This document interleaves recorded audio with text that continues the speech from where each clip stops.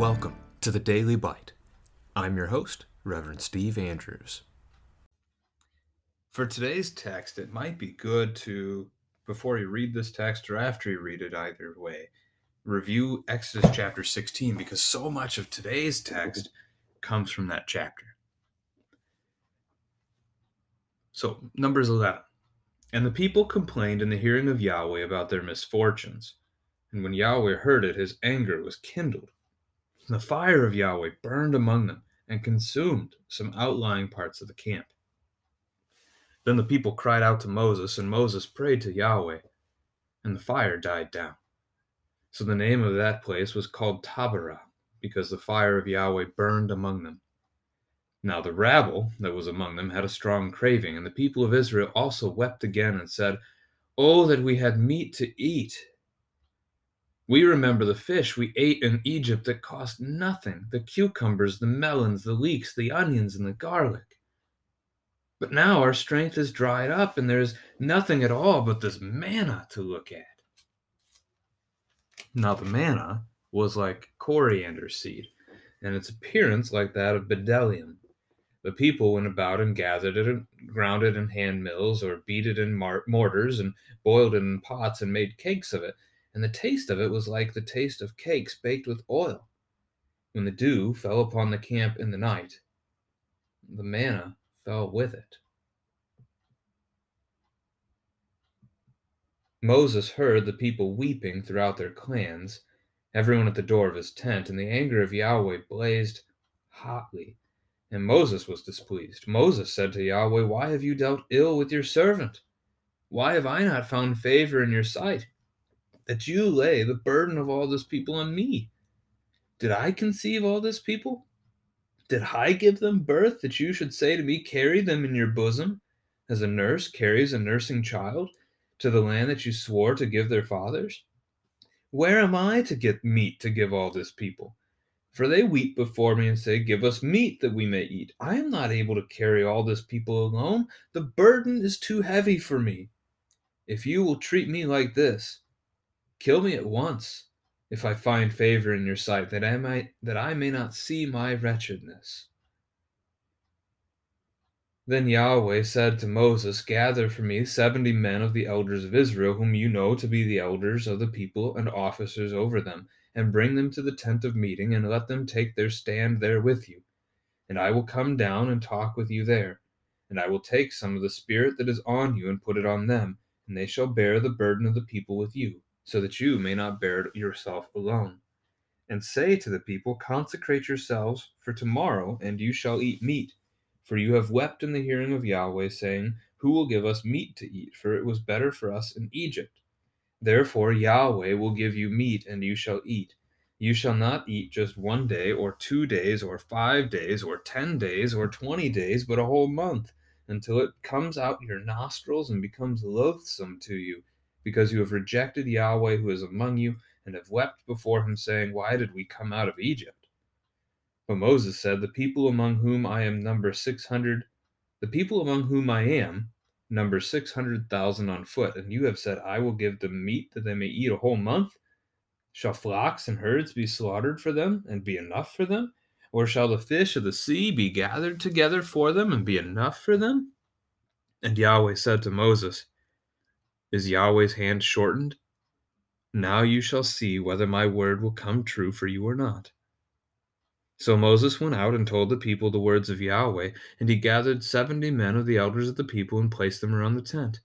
Then Yahweh came down in the cloud and spoke to him, and took some of the Spirit that was on him and put it on the 70 elders. And as soon as the Spirit rested on them, they prophesied, but they did not continue doing it. Now 2 men remained in the camp, one named Eldad and the other named Medad, and the Spirit rested on them. They were among those registered, but they had not gone out to the tent, and so they prophesied in the camp. And a young man ran and told Moses, "Eldad and Medad are prophesying in the camp." And Joshua the son of Nun, the assistant of Moses from his youth, said, "My lord Moses, stop them." But Moses said to him, "Are you jealous for my sake? Would that all Yahweh's people were prophets, that Yahweh would put his Spirit on them." And Moses and the elders of Israel returned to the camp. Then a wind from Yahweh sprang up, And it brought quail from the sea and let them fall beside the camp, about a day's journey on this side and a day's journey on the other side, around the camp, and about 2 cubits above the ground. And the people rose all that day and all night and all the next day and gathered the quail. Those who gathered least gathered 10 homers, and they spread them out for themselves all around the camp. While the meat was yet between their teeth, before it was consumed, the anger of Yahweh was kindled against the people, and Yahweh struck down the people with a very great plague. Therefore, the name of that place was called Kibroth Hatavah, because there they buried the people who had the craving. From Kibroth Hatavah, the people journeyed to Hazeroth, and they remained at Hazeroth. This is a tough chapter in terms of just seeing the wickedness of our sin, and in contrast, God's righteous and just anger against people that rebel against him, which is all of us. So as you dig into this text again, Exodus 16 is an important chapter to have in mind, as we see it reflected really throughout the chapter numerous times. But let's go from the start of this chapter. So the people complain in the hearing of Yahweh. This has happened before. It happens again. They complain a lot as they wander the wilderness. We see it in the first year. It certainly continues to happen, but it's not reported to us as often. There's not as much focus on the 40 years of wilderness wandering as you move through the latter years of it. His anger was kindled. God's anger kindled amongst them. Now remember, the flame that is Yahweh, the pillar of fire by night, is present with them every day. And now this fire of God burns among them and consumes parts of the outlying parts of their camp. So God destroys. God in his judgment, bringing wrath down upon this people because they have rejected him. They've rebelled against him. Their grumbling is about him, and they're complaining about him. This is not good. The people cry out, Moses prays, and Yahweh calms the fires. He peels back on his wrath. And they name the place Taberah, which means burning in Hebrew. Verse 4 is interesting. And I did pause briefly when I was reading it because I was trying to check my notes here. Who is this rabble? It could be that these are the non-Israelites that left Egypt during the Exodus with the Israelites. Or it could just be a group of heavy complainers among Israel themselves. Hard to tell. I mean, the phrase in there, and the people of Israel also wept, makes it sound like they're outsiders. I lean that way, but it's hard to say. The text does not very specifically say it's the Egyptians that left with them, although you can see that happening as they leave Egypt in Exodus chapter 12. Either way, is their recollection of Egypt correct? In verse 5, as they wish they had meat to eat, they remember how wonderful things were in Egypt. I mean, it may be true the fish were free because they could fish in the Nile. But was life really that grand? Was everything really that great for them? If it was, why'd they leave? If it was, why'd they cry out to God in the first place? Oh, the good old days. If only it could be like that. Exodus chapter 16 describes the manna for us, specifically verse 31. Manna is the Hebrew word, what is it? The people saw this gift from God on the ground. It was to be their food for the next 40 years. They looked at it and they said, what is it? They said, manna, however you want to however they pronounce that. And that name stuck. And they continued to call it manna moving forward. And the Exodus chapter 16 refers to it as like coriander seed, tasting like wafers mixed with honey.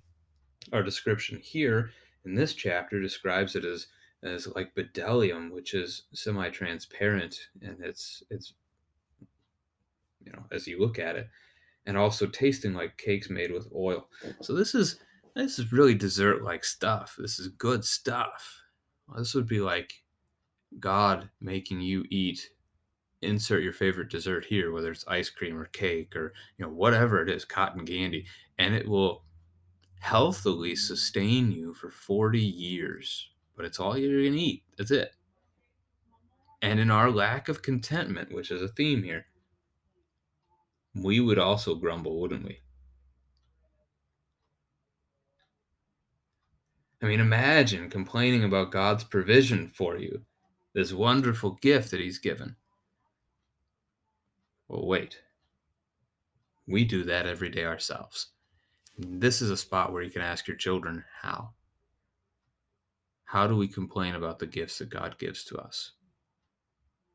When we grumble and complain about our parents or our siblings or our children, we're grumbling and complaining about a gift God has given to us. When our house isn't good enough, or our clothing isn't good enough, or the food isn't good enough, when we grumble about these things, we're grumbling against the gifts that God has given to us.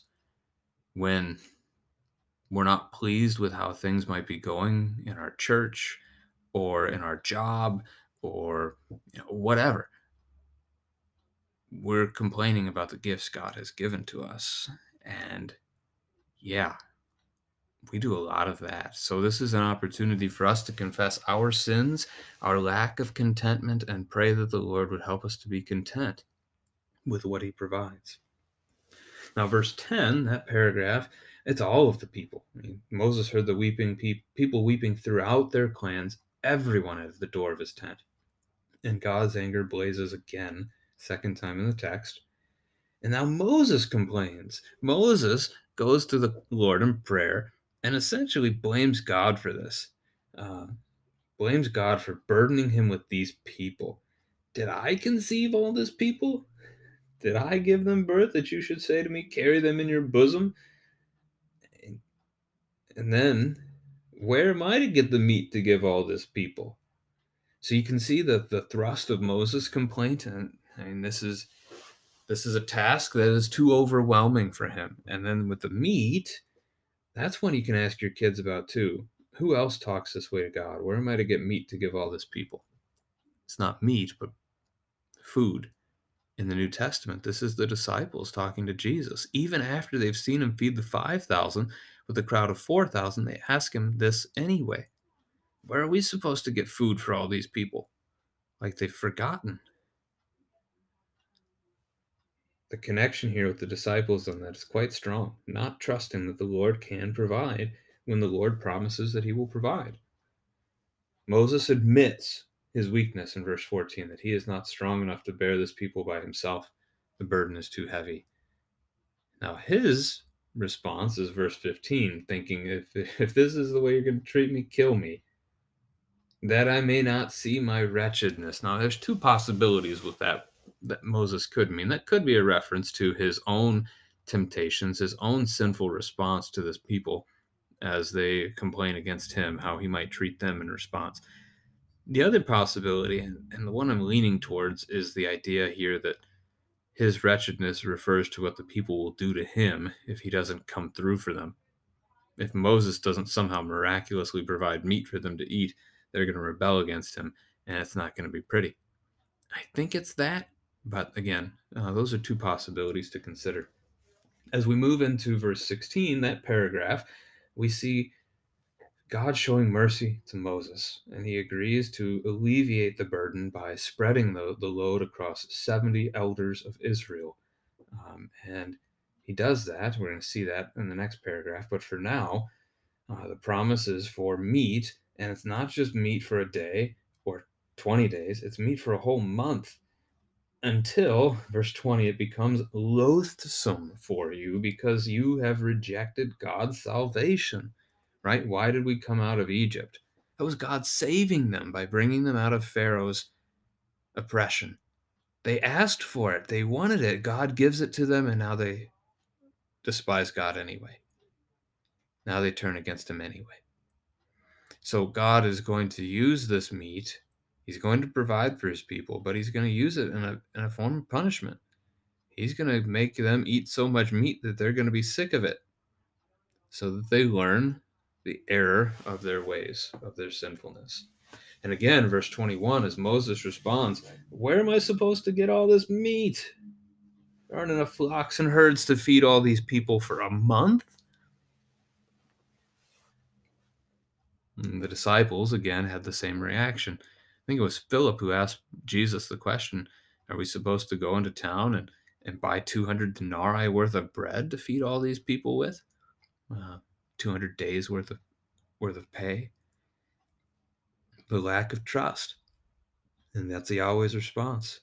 Is Yahweh's hand shortened? So is Yahweh's arm, which he just saved you from Egypt with, is it now crippled? Is it a withered hand that cannot provide?